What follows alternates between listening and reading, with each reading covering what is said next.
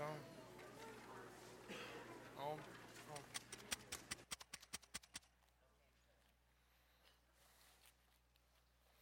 Is it on now? It's on now? Nope.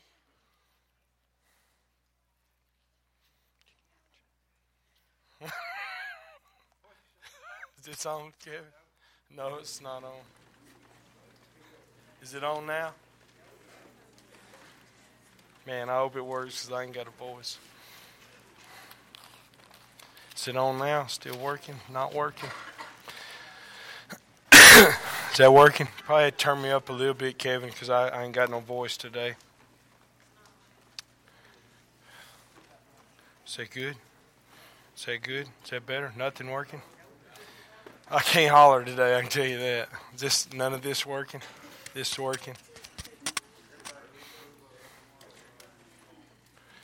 All right, if you have your Bible, open up to Philippians chapter 1. Philippians chapter 1. He'll get it. There you go. I know he'll fix it. Ain't y'all thankful for Kevin?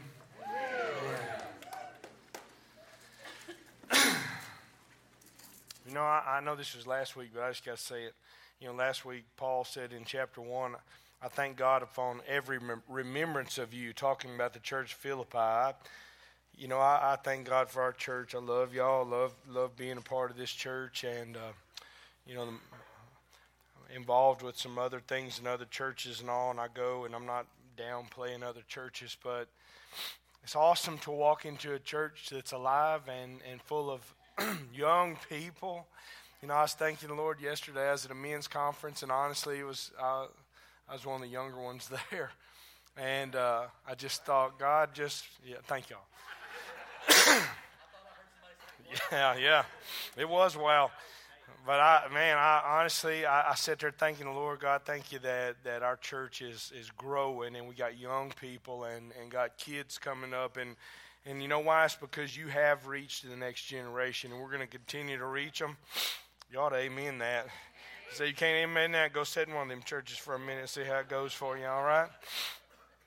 But I do pray for them, and there's a lot of our churches that are struggling because they miss the next generation, and they miss the whole point. If a church misses a generation, it missed the whole point of being a church. And my prayer is that our church will continue. I don't know when the Lord's coming back. Might be, next week, might be 1,000 years from now. But my prayer is that when he comes back, he'll find Cedar Creek Baptist Church thriving. And so I praise the Lord for that. Looking in Philippians chapter 1, starting off in verse 12. Y'all bear with me. I'm going to have to really push just to get this out. Maybe it'll be shorter. Amen. So in verse 12, I want to talk to you about an attitude adjustment today. Okay. It says, but I want you to know, brethren, that the things which happened to me have actually turned out for, the furtherance of the gospel, so that it has become evident to the whole palace guard and to all the rest that my chains are in Christ, and most of the brethren in the Lord, having become confident by my chains, having become confident by my chains, are in Christ, and most of the brethren in the Lord have become confident by my chains, are much more bold to speak the word without fear. Some indeed preach Christ even from envy and strife, some also from goodwill. The former preach Christ from selfish ambition, not sincerely supposing to add affliction to my chains, but the latter out of love, knowing that I am appointed for the defense of the gospel. What then? Only that in every way, whether in pretense or in truth, Christ is preached. And in this I rejoice. Yes, and I will rejoice, for I know that this will turn out for my deliverance through your prayer and the supply of the Spirit of Jesus Christ, according to my earnest expectation and hope, that in nothing I shall be ashamed, but with all boldness, as always, so now also Christ will be magnified in my body, whether by life or by death. For me to live is Christ, and to die is gain. One of the most powerful scriptures ever wrote here. As I was reading this this week, I thought the Apostle Paul was such an incredible man. You know, when Paul wrote this letter, he was writing from a Roman prison. So the conditions that he was in at that point in time, he was there because, thank you, buddy. Everybody looking out for me, thank you. He was there because of preaching the gospel. Y'all bear with me today. And yet in those conditions, when he wrote this book, if you study the book of Philippians, I believe, if I counted right, it's 19 different times that he uses the word joy, rejoice, or tells them to rejoice. He's rejoicing, they're rejoicing. He's telling them, you know, to continue to have joy, that they're his joy under those situations. And so Paul, even in his suffering, had such an incredible attitude and an encouraging attitude. I'll pull it up here on the screen, 2 Corinthians chapter 11, verse 24 through 28. Paul talks about some of the things that he was subjected to because of his sharing the gospel, sharing the love of Jesus. He said, from the Jews, 5 times I received 40 stripes minus 1. It means they could get 39 stripes across the back with a piece of hide or a leather or a whip. So 5 different times. What would that be? Close to 200 stripes on your back. Keep going, sister. 3 times I was beaten with rods. Once I was stoned. 3 times I was, and actually if you'll study the book of Acts, when he was stoned, they stoned him to death. And God raised him to life. 3 times I was shipwrecked. A night and a day I have been in the deep. Imagine floating out there like a cork waiting on a shark to eat you. In journeys often, in perils of water, in perils of robbers, perils of my own countrymen, in perils of the Gentiles, in perils in the city, in perils in the wilderness, in perils in the sea, in perils among the false brethren. I think he's making a good point. In weariness and toil, sleeplessness often, in hunger and thirst, in fastings often, cold and nakedness, besides the other things what come upon me daily, my deep concern for all the churches. So when you look at Paul's life, it doesn't look like, you know, the average Christian today. Not in the United States of America. You know, everything that he's here, this is not just bad things happening to him in life as circumstances. These are things that are being brought upon him simply because he continues to want to share the gospel of Jesus. And as I looked at that, I thought, man, as he went through all that stuff, he continued to be full of hope and joy and life and an encourager. And I just thought, Lord, where does that attitude come from? Because, you know, it don't take a whole lot, usually if we're honest, it doesn't take a whole lot for us, a circumstance, an issue to come up in our life that we just kind of totally wig out. We're not thinking about the gospel. You know, we might talk to the Lord, but usually it's about our troubles and our trials and our issues, and we just want to get through it and be done with it, much less have a good attitude and continue to encourage other people. You know, if we're not careful, us self-entitled Americans, we will get a bad attitude really quick. Amen? And so in that, I want to preach to you this morning, hopefully, an encouraging message. You know, last week, I got to learn what encouraging is, I guess. I thought last week's message was an encouraging message. And I got in the car, and I was talking to my wife, and I was like, so what do you think? Was that encouraging? She said, no. It's like, are you serious? She's like, no, that wasn't encouraging. You know, she wasn't being negative. She's like, oh, no, we needed that. That was more of a rebuke. I said, a rebuke? I mean, that was my encouragement. And so I told her I'm going to preach a little bit today. I'm going to look over at her, and if it's encouraging or not, she's going to go like, I really want to encourage you if you want to know the truth. I want you to hear God's word. I want you to leave today with some hope, and maybe this will help you men whose wife have an attitude. So when you look at Paul's attitude in this, let's be honest. How many of you would rather have a great attitude than a sour one? I'd rather have that myself. I'd rather be around people with a good attitude. You know, I like to have a good attitude in my household, a good attitude in my workplace, good attitude in our church. Nobody wants to be around a bad attitude or a sour attitude. And so we know that comes from the devil. The devil wants to try to control your attitude, and that just spills out on everybody around us. And so in that, like, Lord, help me to have the right attitude. And so studying this, the key to Paul's attitude was the impact of the gospel in his life. You know, if you think about this, the love and grace of Jesus hit Paul like a freight train. You look back in the book of Acts, you know, Paul was, his name was Saul. They later changed it to Paul. But in Acts chapter 9, you know, he was one of them. He was a hyper-religious, zealot, Pharisee. He was full of pride and arrogance. He thought he had everything in his belief system right. And he hated Jesus. He hated Jesus. He hated everybody to do with Jesus. He wanted to stomp out that movement. He was there that day holding the coats of the one who stoned Stephen to death, and he just got bitter and angry, and he wanted to be one who he was going to put an end to this thing. And even though he was trying to do it in the name of God, because that's what religion does, religion tries to kill life in the name of God. Okay, and so he goes after, and he is literally putting to death, putting Christians in prison, giving consent to their death, taking them before the law and wanting them put to death. So you can imagine if you want to compare him to somebody, Paul was not a whole lot different than Osama bin Laden. And if we would think about Osama bin Laden, most of us would be like, that dude's better off dead. All he was doing, he was wicked. Well, this is who Paul was. And yet all of a sudden, out of nowhere on the road to Damascus, Jesus appears to Paul, and he calls him up. And basically, here's the thing, Paul, if you read that scripture we won't this morning for time's sake, but Paul fell off of his horse. He fell to the ground. Jesus said, Saul, Saul, why do you persecute me? And he said, who are you, Lord? He said, I'm Jesus. It's hard for you to kick against the goads or the pricks. And so in that, Paul, can you imagine? He came to the realization right there with his face in the dirt that the one he had been persecuting and the children of the one he had been putting to death, now he's standing before him figuring out that he is God and that Paul is wrong. And if you got any intelligence about you whatsoever, it wouldn't take long to put two and two together. Paul knew he was smoked. He rightfully deserved for God just to crush him, to pour out wrath on him right there. Yet Jesus, in his grace and love, showed Paul mercy, saved his soul, and said, now I'm going to use you for my glory. That kind of love, and here's the thing, every one of us are in that place.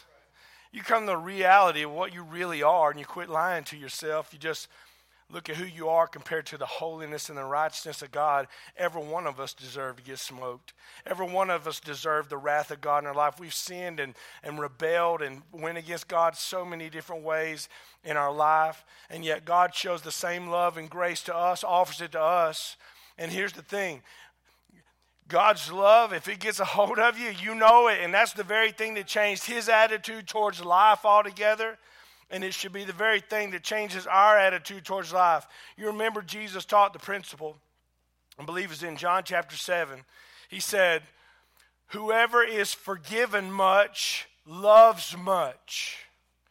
That means if the gospel impacts your life like it has Paul, and you come to the reality and truth to go, God, I know what I deserved, but you showed me so much mercy.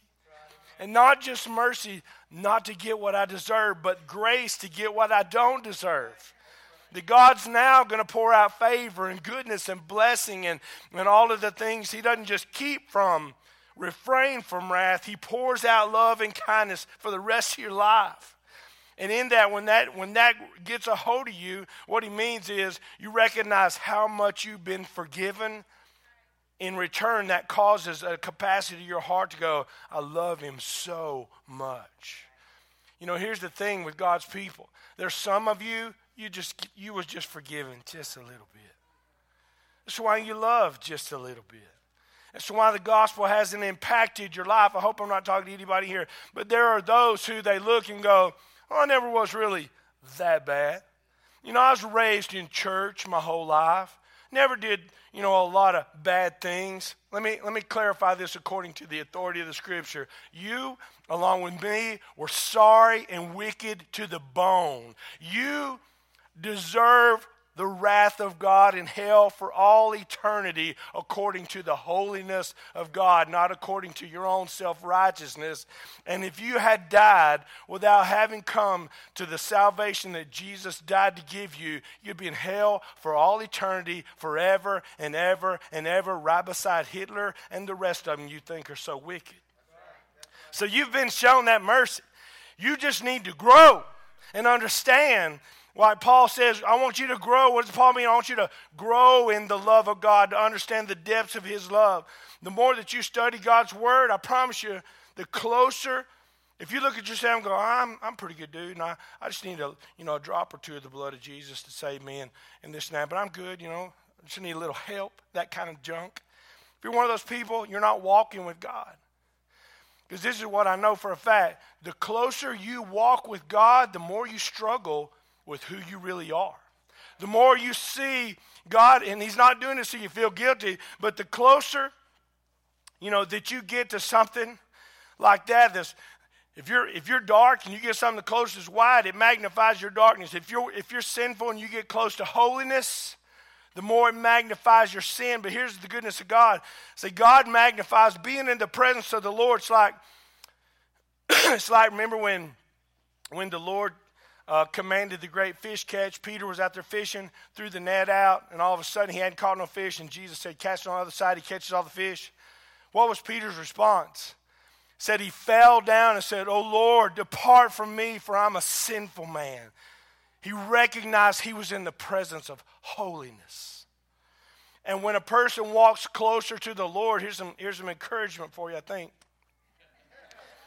Don't be discouraged because you see how sinful that you're capable of being, or reminded of the things you've done. God's not showing you that so that you feel condemned or guilty. God's showing you that so that you draw even closer to go, thank you, God, for grace. Thank you for your mercy. Thank you for the sacrifice Jesus made for me. Because of him, I can approach right up to the presence of holiness, and I don't have to be ashamed or guilty. And so in that, the impact of the gospel impacted Paul's life. Paul understood the love and forgiveness of Jesus, and it just captivated his heart and his attitude throughout the rest of his days. So my question is, what impact has the gospel had upon you? Maybe some of you go, what are you talking about the gospel? The fact that Jesus died on the cross for your sins, was buried in your grave, and rose again, paid the full penalty and the judgment for your sins so that you could have forgiveness in life, totally 100%. Translated in one moment as one who is a sinner to one who is a son, a saint, a daughter of God, only because of what he did and accomplished for you. Has that impacted your life? I can answer this because your attitude is what shows that. You can say, oh yeah, it has, but let your attitude be what tells you how great the gospel has impacted you. Because if it's impacted you, it totally changes everything to do with your attitude towards life, towards other people, towards the Lord, towards your purpose, towards your brothers and sisters in Christ, towards your enemy. It changes everything. And if you don't have a different attitude, it's because you have a low-impact gospel. Think about this. One of the things I've been seeing is the common Christian attitude, and it's totally warped. And I think it's been taught a lot in church over the last several years. But when you look in the Bible, it's not true. The common Christian attitude is that I never do enough. I can never do enough for God. He's never satisfied. I'm always failing in my role and my responsibilities. God's upset, and we're never going to get it right. I have to do more and more and more. God's angry. God's always disappointed. I'm always failing. And if you approach God, and that's the devil's attitude, if you approach God in that attitude, you don't understand the love of Jesus. Actually, it says in the book of 1 John that if you're fearful, if you look forward to the day, like I look forward to the day that I stand before Jesus. And I'm going to probably get off and I have to cut this short, but I just want to share this with you. You ought to look forward to, if you're a child of God, the day you see the Lord, the day you stand before the Lord. But there's so many people go, I'm just fearful of that. Just want to make sure I'm ready. I'm not sure that I'm right. I'm like, have you been born again? Have you put your faith and trust in the gospel of Jesus Christ? Because if you have, this is what I want you to understand. Sin resides in your flesh. Your spirit has been made holy just like Adam was prior to the sin fall, where he walked in the presence of God every day and talked and fellowship with God. Jesus restores that in your spirit, man, not in your flesh. So think about this. When you fall over dead from a cholesterol heart attack because you've been eating Little Mexico so much, Okay? As soon as this body hits the floor, you're not walking into the presence of God with sin. You're walking into the presence of God, a holy, righteous, blood-bought, fully redeemed Son of God. You're looking at your daddy. That's who he is. And we ought to be like, the Bible says, perfect love casts out fear. You need to understand what perfect love is. Perfect love is a father who loved you so much he accomplished everything for you, and what you receive in your salvation is an inheritance. You're not trying to perform. You're not trying to work your way into good standing. You're not trying to get it right. And then when you fail, God's angry and God's upset. That would give anybody a terrible attitude. I would have the attitude all the time that God's upset and I'm a failure and I can't ever get it right, and so I might as well give up and just be who I really am. Whereas if you understand the gospel and you grow in the love and grace of Jesus, you figure out this. You know what? He really does love me. Some of you who struggle with love, and I know there's a lot of us who struggle with receiving love. I know who a lot of you are, because I can go, hey man, love you, and you're like, you're pretty good too. You don't give it back. You know why? And I'm okay if you say that. You don't give it back. You know why? You can't receive it. You can't give back what you can't receive. And you've had a hard time your whole life. Maybe your mom and daddy didn't show you that kind of love. Maybe they didn't communicate love. Maybe maybe your spouse, whatever it is, maybe all through your life you never really had nobody who tried to love you. You know, there for a long time I really struggled. I was the one who struggled, and sometimes I still do, just receiving love. And then God brings some fool like Willie Williams into your life who just refuses to let it go. You know, Willie used to come when I first started off.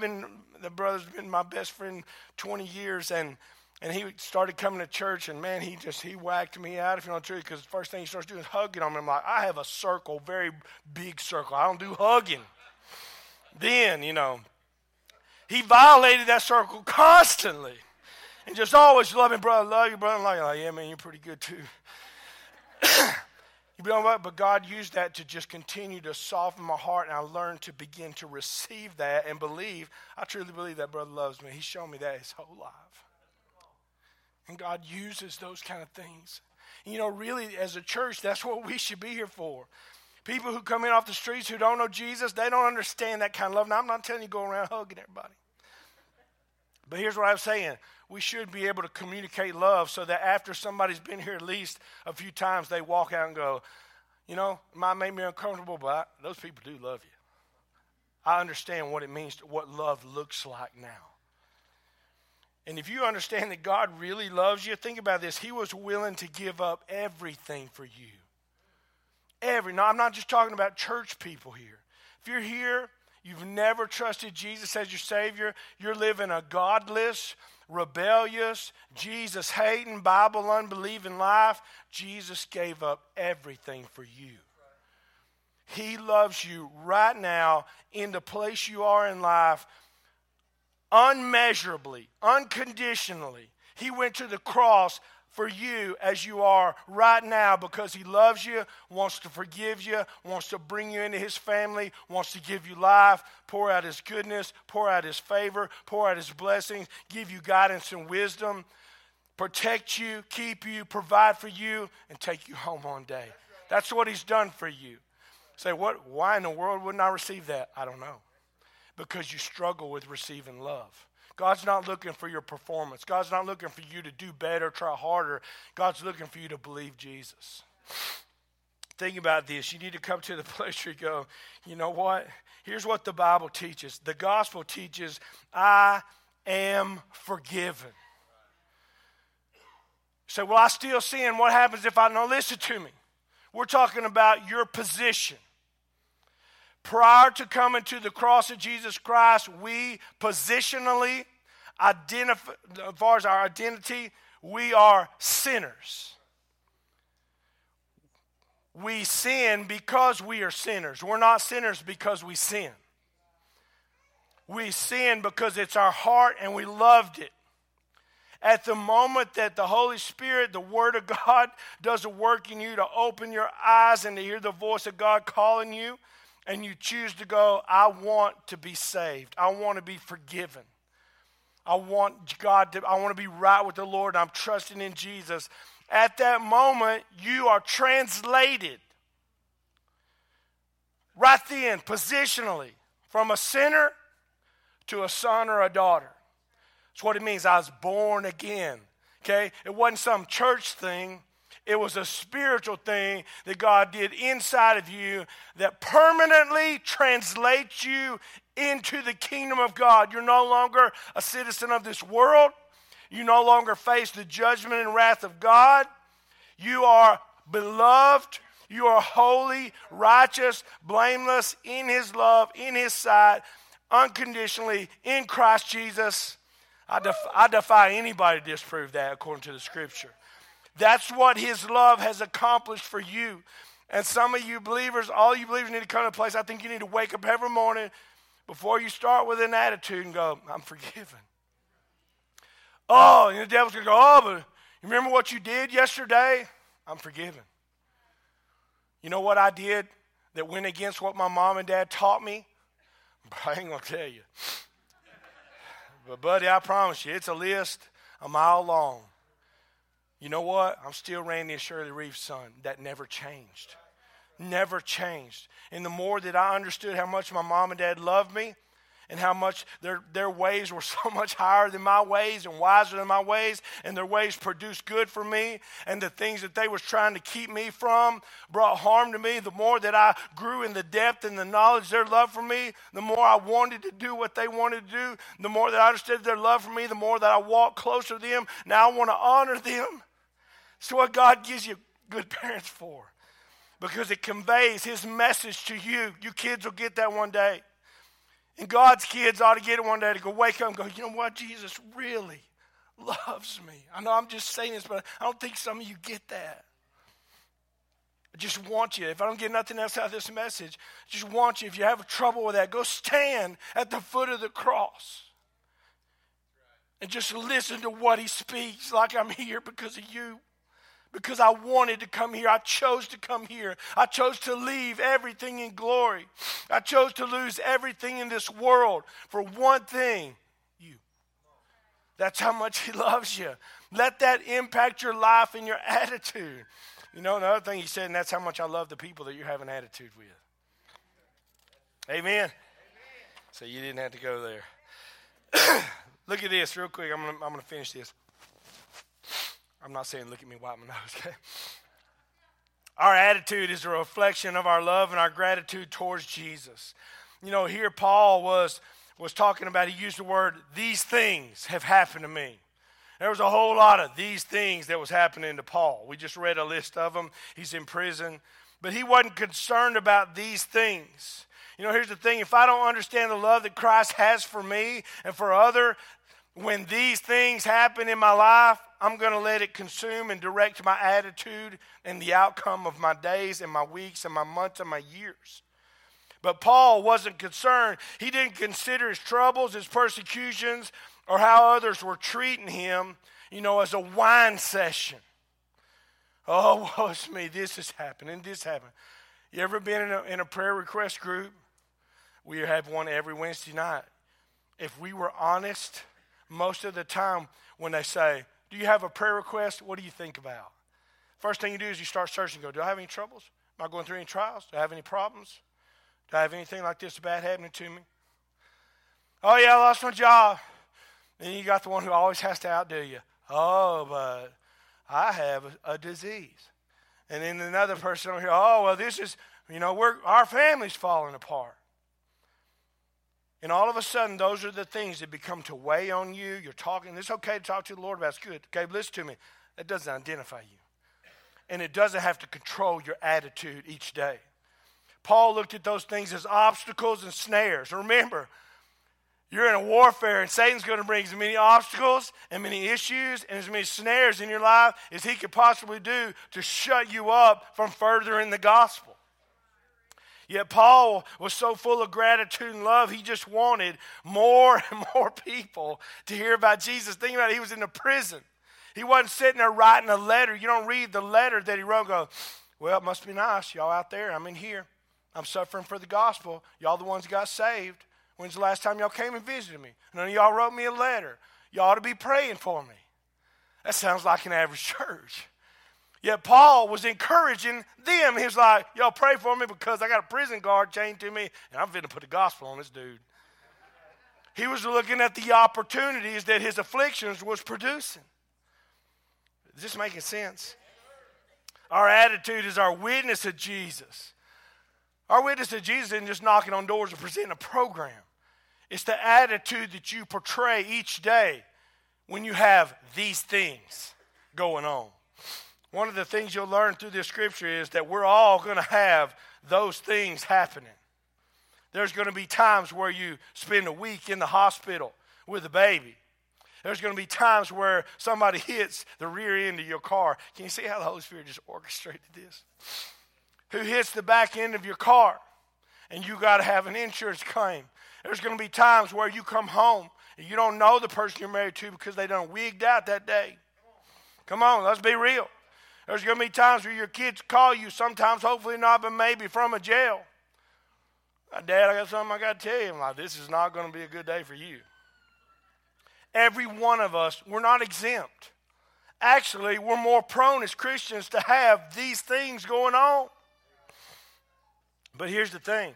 That's the opportunity for you to show Jesus more than ever. Because here's the thing. You can either be, is there anybody here that doesn't have these things happening right now? Nobody. Everybody, if I was to say, give me something to complain about, it would be like a fire going through. You could say, this and this happened to me, this and this happened to me, this is what's going on, this just happened, this is what I'm looking for, this week my boss, my employees, people I said a friend, people on Facebook, we can nail it. The economy, politics, we can go through there and you can go, all right, we know we got that going on. Can anybody tell me about the goodness of God today? That ought to go like a flame. Because there's two constants. There's always a constant, these things, but man, there's always a constant goodness of God. And you have a choice. This is what your attitude is. You have a choice to go, I'm going to focus on these things. I'm going to let them consume me. I'm going to let this frame my attitude and my conversations and my impact on all the people around me so that they don't want to be around me. Or I'm going to you know what? These things always happen. I'm going to let the Lord take care of these things. And what I'm going to do is I'm going to just focus on the goodness of God in my life every day, every day. Don't tell me there's no goodness of God. Don't be so blinded that you can't see the love and the goodness of God in your life every day. I'll finish up this. I'll cut it. But here's what I want to finish. So I got a friend. Careful how I use this illustration. I got a friend who took his wife and his son to a doctor that we recommended, Dr. Morgan over in Jacksonville. I said, you take your wife and your boy to the doctor? He's like, yeah. $525 later. I was like, all right, it costs things to do things. What about their health? And he talked to her a little bit. And later that day, somebody else was talking. He said, yeah, I took my wife and son to the doctor this week, $525. I said, would you rather pay for a funeral? Wow. There are people who would gladly, probably in this crowd, go, I'd drop $525 to get mine back. I'd drop $1,000 for one more day. I'd drop $10,000 not to have to go through chemo. You've always got some other situation coming up that could be in your lap, yet the goodness of God, you can look up and go, I might be broke, but buddy, I'm healthy, I'm awake, I have a wife, I have my kids, I've got, you've got a husband. I'm a born-again believer, and though the world fall apart and the mountains melt, Jesus has got me, and I'm alive, and I'll be alive forevermore. There's so many things that you can choose to let that guide your attitude. And here Paul's like, let me give you this real quick. I got to quit. Romans 8:18. Notice what Paul says. For I consider that the sufferings of this present time are not worthy to be compared with the glory which shall be revealed in us.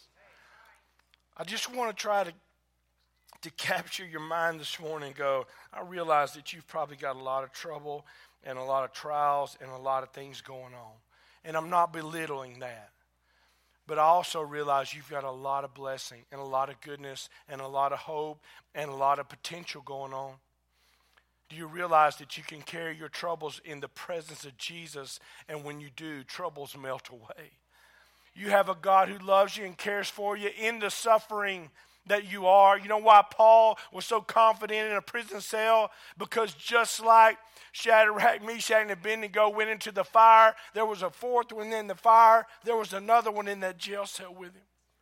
And there was another one in the hospital room last week. And there's another one that's in the place where you're at. Choose to look at him and choose to receive the love and the hope that he gives you. You can either go through life in misery and make everybody else miserable, or you can choose to go, you know what, I'm just going to choose to believe Jesus. And I'm going to walk with him, and I'm going to let him have my attitude and mold my life each day. And if you want to finish up, we will finish up next week. But you'll see that in that, that's where people see Jesus. It's easy for everybody to have a good attitude when the Cowboys are winning. I'm not going to go into that, all right? Chris Holmes probably ready to choke me. But listen to me, when things are going on bad and nothing's going right in your life, listen to me, just like those prison guards are watching Paul, there's people watching you. They know you're a Christian. You've done said it. They know you go to church. You've done invited them. And now all of a sudden, what about when this happens or that happens? What about when you experience the misery that they experience? Here's the thing. When you choose to not give in to the attacks of the body and you battle in the spirit, just like Paul said, even in everything, let Christ be magnified. That's when people see Jesus the most. If you've ever witnessed that, it's one of the most powerful things when you see a person suffering. When you see somebody who's burying somebody close to them. When you see somebody that's in a hospital with a horrendous diagnosis and yet they're smiling and like, you know what, God's in control. Just trust Jesus through this. You know, one of the things I saw, Miss E. Toysigo went through cancer and she had such a great attitude. The Lord's Spirit was all over. Anybody around her was going to see that. Sometimes God chooses us, whether you like it or agree with it or not, sometimes God chooses us to go through sufferings and trials because people need more than to just hear a preacher. They need to see Jesus. So with that, I'm going to have to stop right there. If you're here today and you don't know Jesus as your Savior, listen to me, please. Please don't pass that opportunity up. God loves you so much, wants to give you life. He'll save you right where you are. It's not about you walking down in the front of the church. You don't have to walk down in front of the church. You don't have to tell anybody here what happened. If God's dealing with you right now and you're like, I am that sinner you're talking about and I want to be forgiven. I want to receive God's mercy and grace. I believe that Jesus died for my sin, rose again on my behalf. Right there where you are, tell God. He'll save you right where you are, give you life, and you'll be translated. Before you walk out the door, God will walk you through the door of his glory. If you're here today and you got a bad attitude, put your eyes on Jesus. Change your attitude. Change people's life around you. Will you stand with your head bowed and your eyes closed?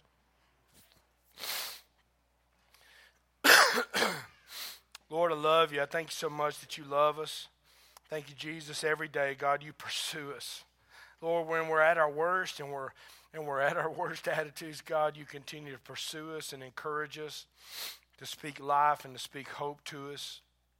God, I pray we'd be a people who learn to receive, to walk in your love, to walk in your grace.